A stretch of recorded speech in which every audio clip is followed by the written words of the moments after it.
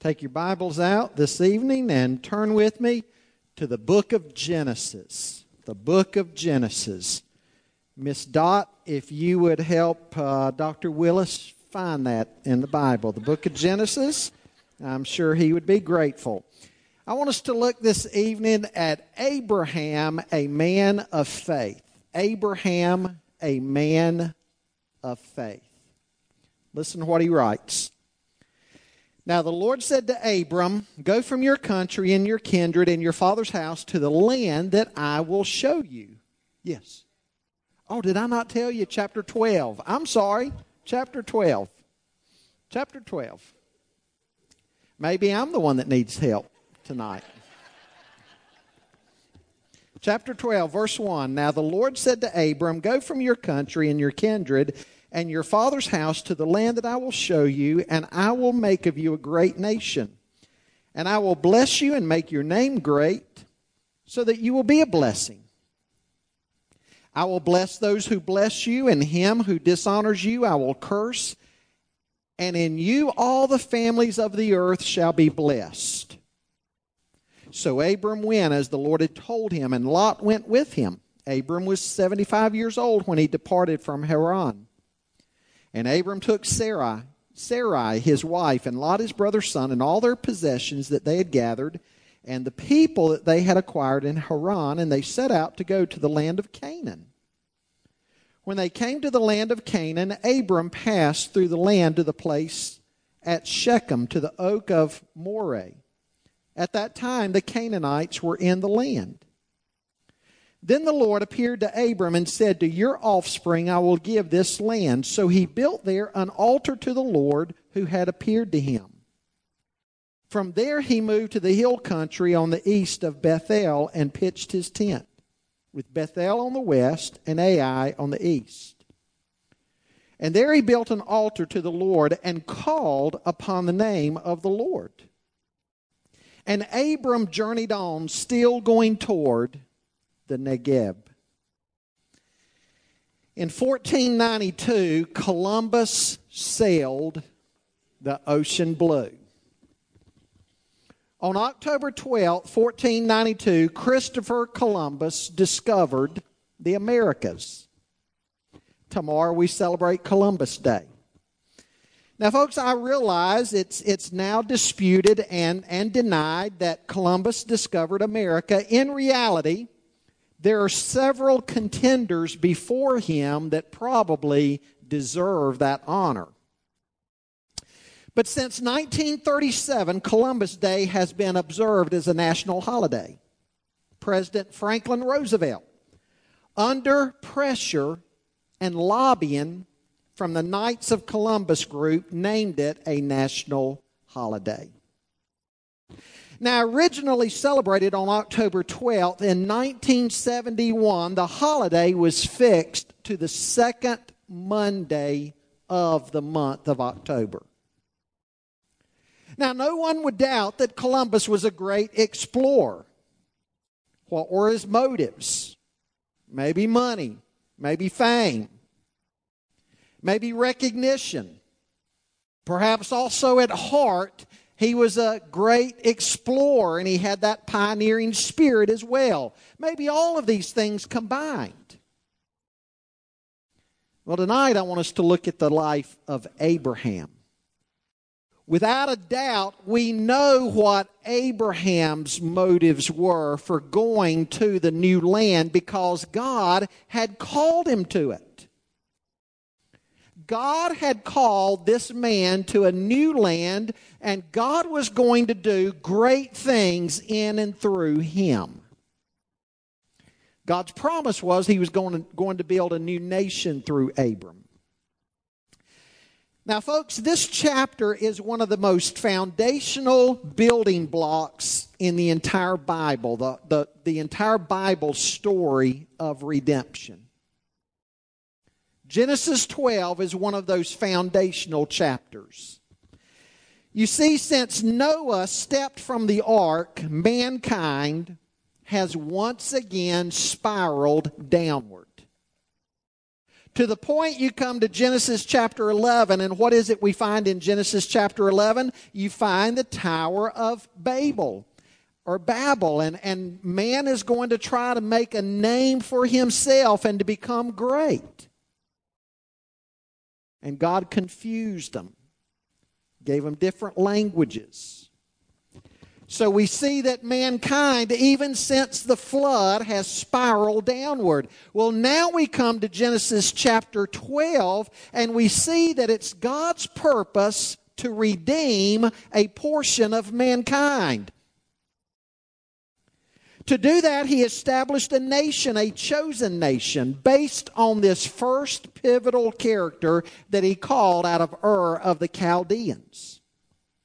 Now, through this nation, God would establish the law and the prophets. Together, the law and the prophets would testify to two main things. First of all, the law and the prophets would testify to the fact that man on his own cannot keep everything written in the law and the prophets. The law was intended to be a mirror to us, revealing our shortcomings and our flaws, that we need the grace of God. But the law and the prophets would also testify to something else, not only our inability, but to the fact that God was going to send us a Savior. So don't underestimate the events that we read about in chapter 12 of Genesis. Again, one of the foundational chapters of the entire Bible and the storyline of redemption. Folks, it's significant that we look at the life of Abraham. He's the only person I am aware of outside of the disciples of Jesus that God ever referred to as His friend. Jesus told His disciples, I no longer simply refer to you as servants, but friends. And that's also what was said of Abraham. He's called the friend of God. Now, what is it about the life of Abraham? What is it about his character? What is it about his obedience that earned him that title, the friend of God? That's what we'll look at tonight. Now, as we study Old Testament characters like Abraham and everything that they went through, we also need to keep in mind what God said through the Apostle Paul to the Corinthians in 1 Corinthians chapter 10. Remember how he told Paul, he said, everything that happened in the Old Testament is an example for us.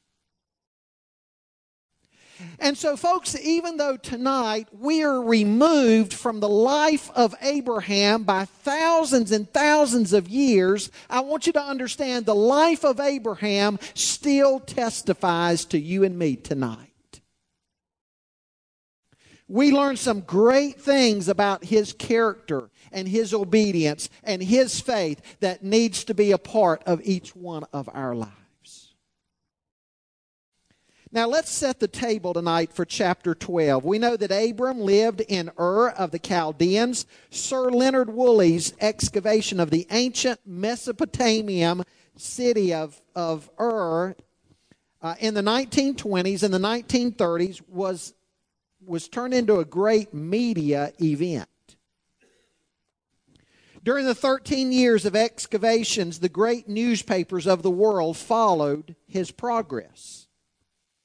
His discovery of the royal cemetery of Ur with its large cache of gold and evidence of human sacrifice attracted travelers from all around the world. He uncovered the remains of the queen, decked out in all of her gold, with the bodies of her servants buried all around her.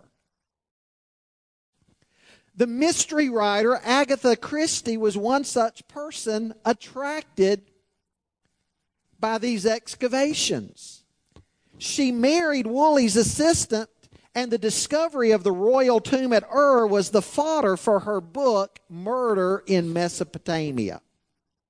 Now, later she wrote in her autobiography, Leonard Woolley saw with the eye of imagination. The place was as real to him as it had been in 1500 BC or a few thousand years earlier. Wherever he happened to be, he could make it come alive, she wrote. While he was speaking, I felt in my mind, no doubt whatever, that the house on the corner had been Abraham's house. It was his reconstruction of the past, and he believed it, and anyone who listened to him believed it also. Now, in they were idolaters. Paul said to the Romans that when people reject God's truth, they worship the creation and they worship themselves. And they turn away from God's truth. And that's exactly what had happened in They worshipped who is referred to as Nana, the moon god. A lunar religion dominated their life from birth to the grave. Now, during 10 generations from Noah through his son Shem, all the way down to Abram, the whole family of earth had played out its future and had nowhere to go. There was no foreseeable future other than darkness. But I want you to remember God's promise. Because God had promised to Shem back in chapter 9 that blessing would come through his line. Let's see how in the midst of darkness God calls his servant and begins in that servant a journey of faith that is still impacting lives today. First of all, I want you to notice with me tonight Abraham's call. Abraham's call. Verse 1 says, Now the Lord said to Abram, Go from your country and your kindred and your father's house to the land that I will show you, and I will make of you a great nation, and I will bless you and make your name great, so that you will be a blessing. I will bless those who bless you, and him who dishonors you I will curse, and in you all the families of the earth shall be blessed. Abram received this call while he was in and the book of Acts tells us that he gathered up his family, he gathered up his belongings, and he traveled as far as Haran. Now, we're not told why they stopped there at Haran or Haran, however you want to say it. We're not told exactly why they stopped there instead of completing the journey, but they did.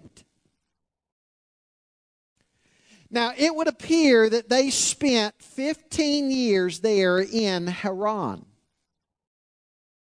Now, folks, that is so true to life. Often God calls us and we begin the journey of faith, but we get sidetracked, don't we?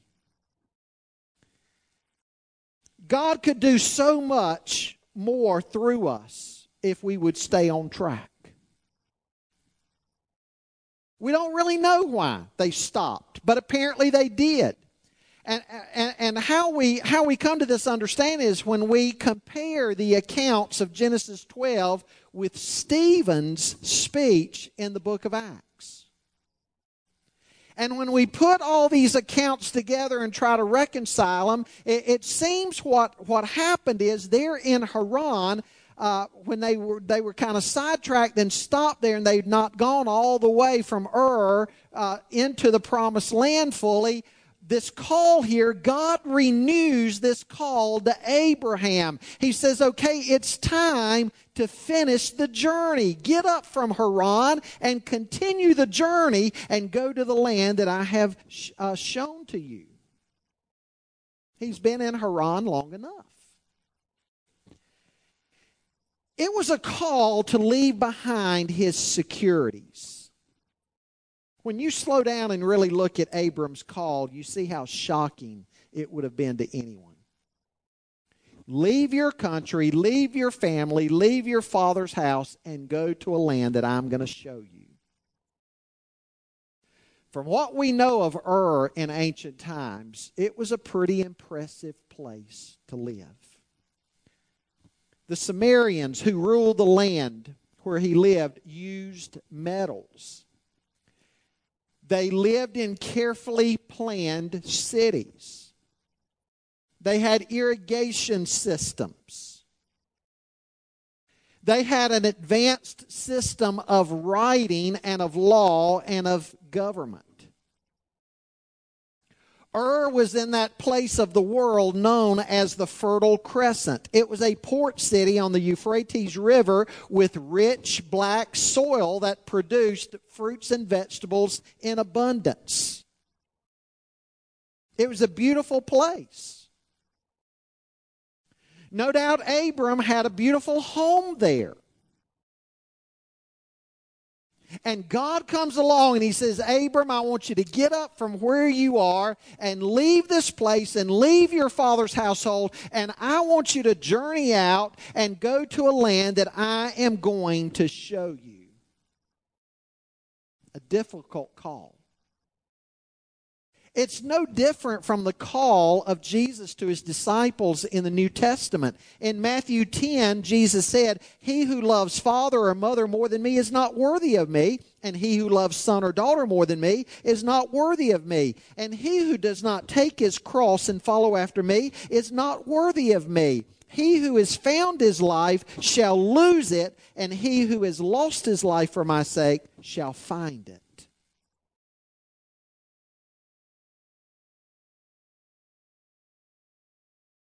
Sounds like the challenge Abram was faced with, doesn't it? Leave all of your securities, leave all of your comforts in life, leave all of this beauty of the place that you've known all of your life. Abram, get up and go. God was calling Abram to a life of separation. A life of separation, and He calls us to a life of separation from the world. Folks, it is a reminder to us that this world is not our home. We are pilgrims and we are sojourners, and we are to make sure that we are not holding on to anything so tightly that we would not be willing to obey God. It was also a call that had to be carried out in faith, because apparently Abram was not even sure of where all he was to go. He was simply told, go to a land that I will show you. All Abram had at this point was what John Calvin called the verbum nudum.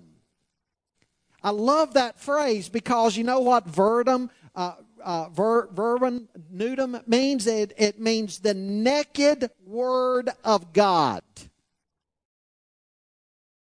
That's a picturesque expression, isn't it, that Calvin used of the Word of God. All that Abram had to go on at this point was the naked Word of God, because he didn't see yet where God was leading him. He didn't even know yet fully where God was leading him. And again, isn't that true of us? So oftentimes when God calls somebody to do something, what is it that we want? We want to see the whole journey outlined for us, don't we? Well, God, what can I expect at this intersection in my life? How about that intersection? How about this fork in the road? How about this turn? God, show me, and then I'll make up my mind if I'm going to obey or not. We want the whole journey laid out in advance for us before we make up our minds. And the journey of faith doesn't work that way.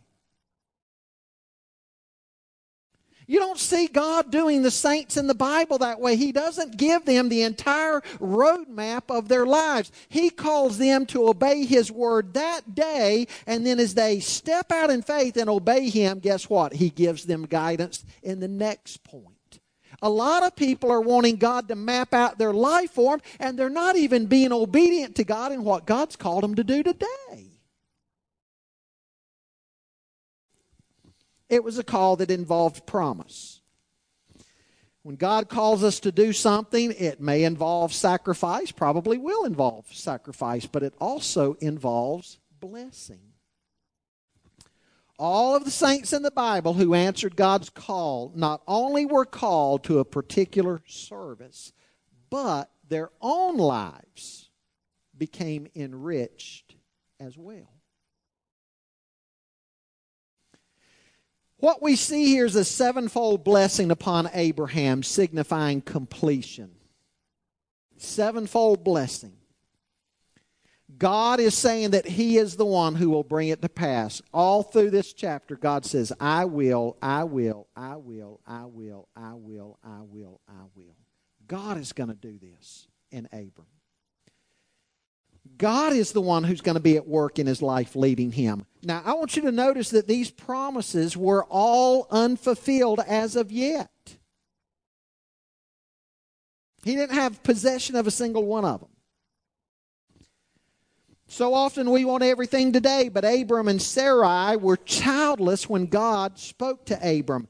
They were like couples that we have in our church here who try for years to have children but can't have any. Now imagine them.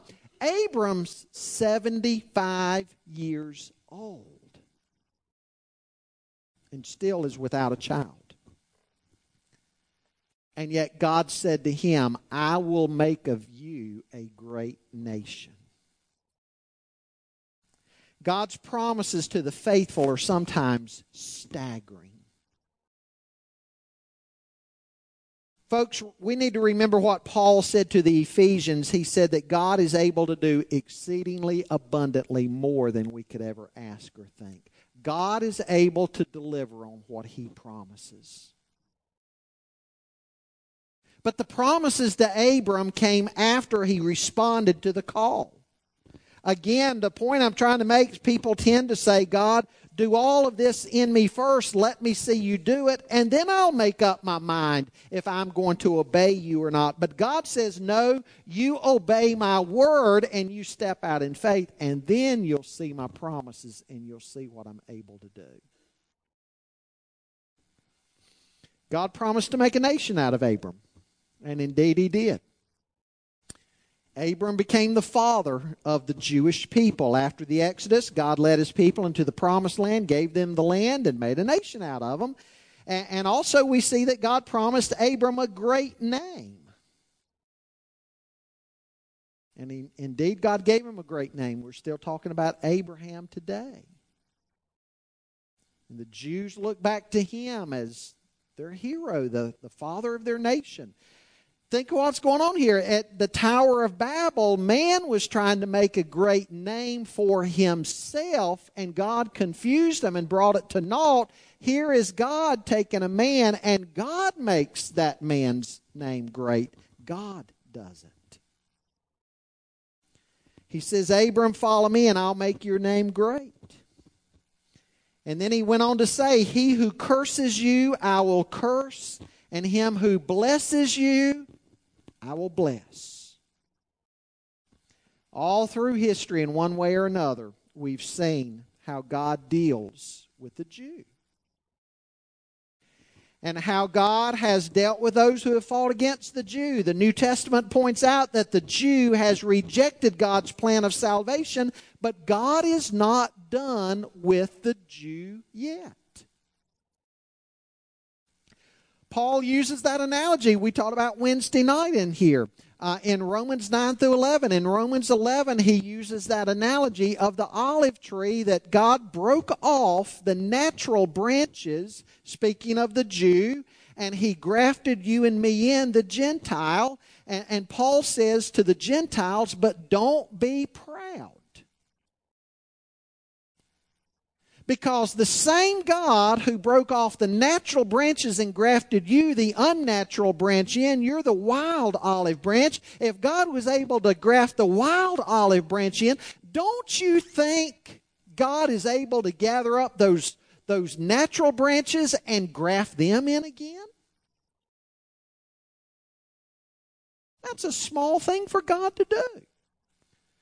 He said through the Jews' rejection of Jesus, the gospel has gone out to the Gentile, and we're in the times of the Gentile now. But at the end of the times of the Gentiles, God is going to do something to stir the Jew to jealousy, and so a complete number of Israel is going to be saved.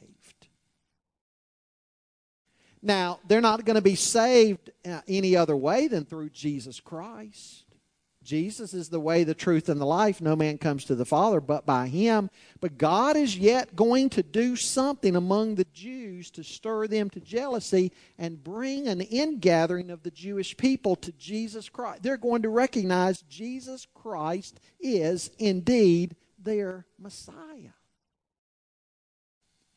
And again, Romans 11, Paul talks about all this. Regardless of what we see going on in the Middle East, we need to understand that God's not done with the Jew yet. Even now, there are Jews around the world coming to faith in Jesus Christ. He says, I'll bless those who bless you and curse those who curse you. It's an even stronger warning in the Hebrew than our English translations capture. God says, I will bless those who bless you, and I will curse those who even disdain you. You may recall how Balak wanted Balaam to curse the Hebrews. He wouldn't go so far as to curse them, but he did agree to disdain them. God says, I will curse even those who disdain you.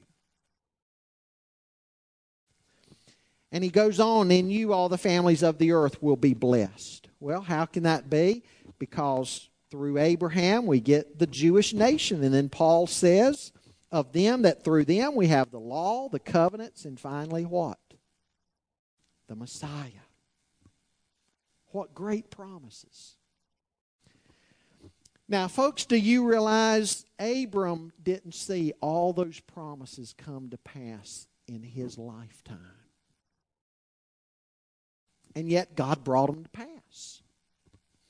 And that says to you and me, even when we don't see God's blessing on our obedience, never underestimate what God is able to do. You may never ever see what God does through your children. You may question if He's working in them now, but your faithfulness to God may so impact them one day, and then their children, there's no limit to what God might do in and through them. So again, God fulfilled all this to Abraham, even though Abraham didn't see it in his lifetime. It was also a call that involved service. He said, you will be a blessing. And that tells me that what Abram was to do wasn't simply for him. God was going to save him. God was going to build a nation through him. And there would be many descendants, but through those descendants, they would reach many others. And so we see in the Scripture that election is for service. Election is for service. God doesn't just save you and me so we'll sit back and be saved and satisfied. God saves us so that we'll have an impact on others. And that's what He was going to do through Abraham. And so we see Abraham's call. The next thing I want you to see is Abraham's obedience. Pick up reading with me in verse 4. And so Abram went out as the Lord had told him, and Lot went with him. Abram was 75 years old when he departed from Haran. And Abram took Sarai his wife, and Lot his brother's son, and all their possessions that they had gathered, and the people that they had acquired in Haran, and they set out to go to the land of Canaan. When they came to the land of Canaan, Abram passed through the land of the place at Shechem to the oak of Moreh. At that time, the Canaanites were in the land. And then the Lord appeared to Abram and said, to your offspring I will give this land. And so he built there an altar to the Lord who had appeared to him. Abraham's obedience. Abraham's obedience came at midlife. Notice how old he was. You ever notice the age of some of the people in the Old Testament God used? At 80, God called Moses to go back and deliver his people. At midlife, or even advanced midlife in the Word of God, oftentimes that's when God's call on somebody to do something great started. So often today, what do we want to do sometimes? Oh, I'm too old to get started at that. If I was 18 again, or 20 again, or 25 or 30 again, I might do that. But now somebody in here tonight might be saying, I'm 60 years old. It's too late for me. No, it's not. No, it's not. God will use your wisdom. God will use your experiences. I want you to notice also his obedience involved great adjustment. You can't follow God without adjustments. Folks, again, read all the saints in the Bible, Old and New Testament. When God called them, they had to make radical adjustments in their life. The Bible says in the Gospels that Jesus was walking along the shoreline of the Sea of Galilee and saw James and John, also Simon, Peter, and Andrew, and they were all in the boat, James and John with their dad, and they were fishing, and Jesus said, "Come and follow me, and I will make you to be fishers of men." And the Bible says James and John forsook their father's nets, and they followed Jesus. Adjustments in life. Folks, here is where the church today has really got to learn a lesson, because we look at the modern day church today and everybody wants to serve Jesus Christ on their own terms. I'll do that if it doesn't cost me anything. If I can still do in my life what I want to do with my life. If I can still be comfortable, if I can do this or that, then I'll do it. But you let somebody get in a situation where there's a little bit of discomfort in their Christian life, and guess what? They say, "Whoa, I'm not going to do that." We need to learn that the call to follow Christ is a call to make major adjustments in our lives. Abraham had to make major adjustments in his life. The writer of Hebrews says that Abram lived in tents and he passed through the land as a pilgrim. Again, imagine everything he had back in Ur of the Chaldeans, and what historians and archaeologists tell us about Ur and how good life was in Ur of the Chaldeans. He had to leave all of that, and he had to pass through the land as a sojourner, a pilgrim living in tents. But the book of Hebrews says he was looking for a city whose builder and maker is God. Adjustments. Are you willing to adjust your life to God, whatever He calls you to do?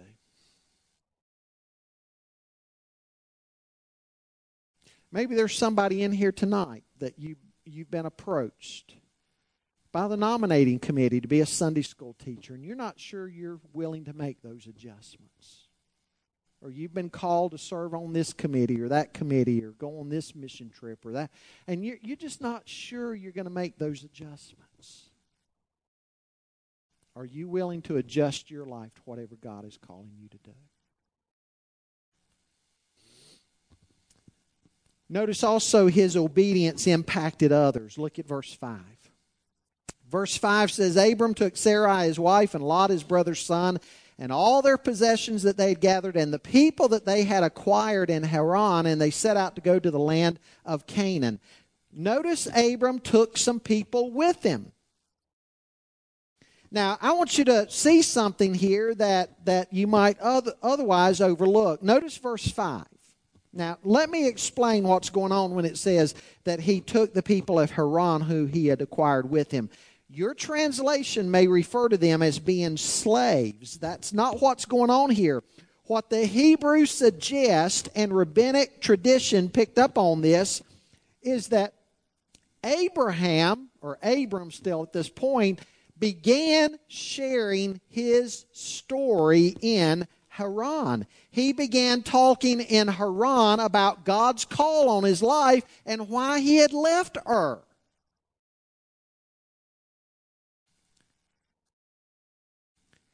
And people began listening. And people began responding.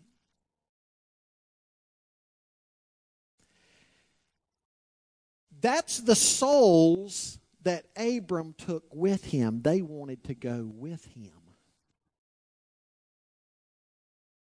Now that's influence, isn't it? Notice finally tonight that his obedience included worship. Verse 7 and 8. Abram got to the new land, and what's the first thing that he did? He built an altar there, and he worshiped the God who had called him. Folks, isn't that great?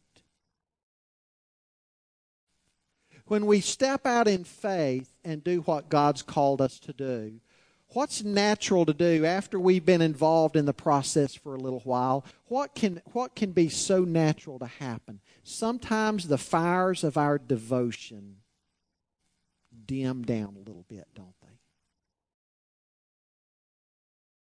We can lose some of that passion. We can lose some of that love for God that we felt when initially we stepped out in faith. And it appears that Abram didn't allow that to happen. As soon as he got in the land where God had called him to be, one of the first things he did was he built there an altar and he worshiped God. No wonder Jesus told us what he did in John chapter 15 when he said, I'm the vine, you're the branches. You can do nothing apart from me. Abide in me and let me abide in you. And about 10 times in 11 verses, Jesus said, abide in me, abide in me, abide in me, abide in me. And it's a reminder to us that while we're obeying what God has told us to do in our lives to serve him, we've got to keep him first. We never get beyond the need to abide in him and worship him. Some lessons I want to give you tonight. Lesson number 1. In the midst of darkness, God calls men and women to follow him.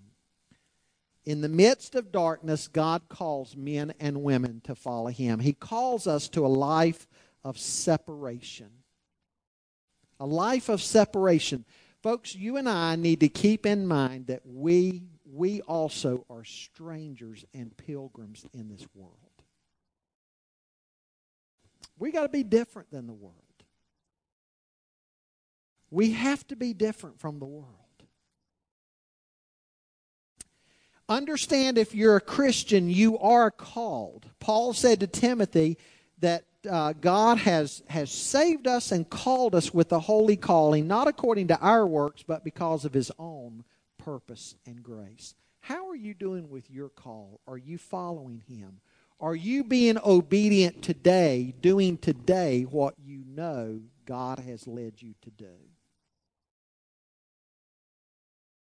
That step of obedience today. Because again, so many people are wanting the full outline of their life and they're not even willing to do today what God's asking them to do. Are you doing today what God is calling you to do? Are you living a life of compromise or are you living a life of separation? Hopefully a life of separation from the world. A second lesson, God does a work in us that he might do a work through us. God does a work in us that he might do a work through us. You're not left out of the blessing, but the blessing is not to stop with you. God does his work in us that we might be a testimony to others. In the Sermon on the Mount a couple of weeks ago, we covered that passage of Scripture where Jesus looked at his disciples and said, you, and you alone are the salt of the earth, and you alone are the light of the world. Here were disciples of Jesus, those early disciples, privileged to be his disciples, but he reminded them that by them following him, they were to impact others. God does a work in us that he might do a work through us. Third lesson, to be greatly used of God, it is critical to stay in close communion with God. Your relationship to Christ has to be constantly fed and nourished. Maybe somebody in here tonight needs to restore their first love. Like Jesus said to the church at Ephesus in Revelation 2. You've taken a great fall. You don't love me the way you did at first. And then finally, perhaps tonight, there's somebody in here tonight that needs to follow Christ for the first time in your life.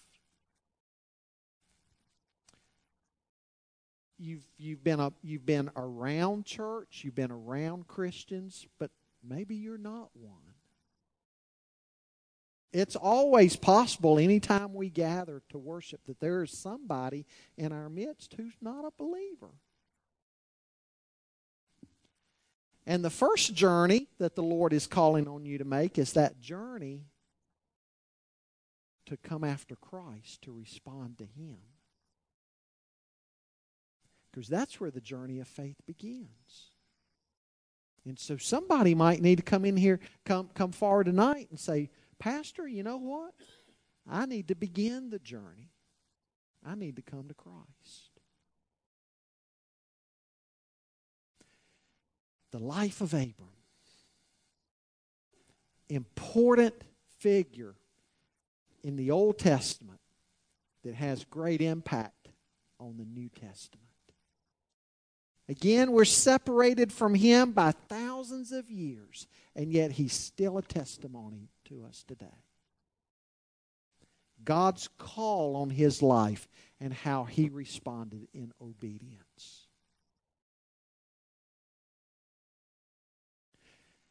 But you know, today, Abram's in that cloud of witnesses. My stand's falling apart on me, I guess. Abram's in that cloud of witnesses.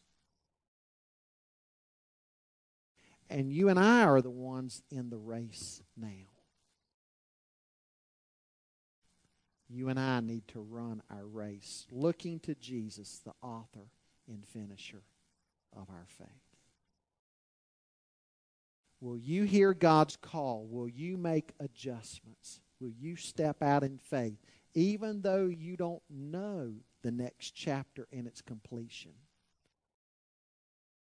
Will you hold on to this world loosely and say, God, I'm yours, no strings attached.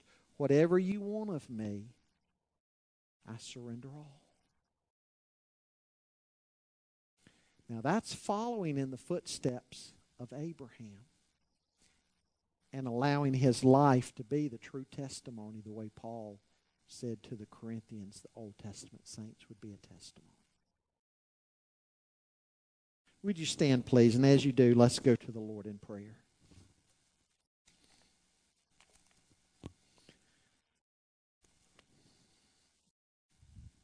Father, we do indeed thank you for the life of this man that we read about in Genesis chapter 12. Such a foundational chapter in the Scripture. Such a foundational character. And God, as we read his story, we know that if we were to go on and read through Genesis, he didn't always make the best decisions. But Lord, he always came back to you and he continued on in obedience. His life is a great testimony to us today. that we need to answer your call upon our lives. Lord, you can do more through us than we can even imagine. Lord, I pray for that one in here this evening who might be in some way fighting or resisting your call on their lives. Maybe they know of areas of their life where there is ongoing disobedience. Lord, I pray that the message tonight would be an encouragement to them that they need to repent of that and they need to step out in faith. Lord, perhaps others are in here tonight who have answered that call and stepped out in faith and obeyed you, but since that time, their devotion to you has waned. And to hear of Abraham getting in the land, and one of the first things he did was build an altar to you and worship you, that's a testimony to them that their relationship with you needs to be restored, needs to be renewed. God, this week I pray that they would do that. Lord, as we serve you in this world, help us to be a blessing to others. As you bless us and use us, help us always to keep in mind that there are people around us that we are supposed to impact for the gospel.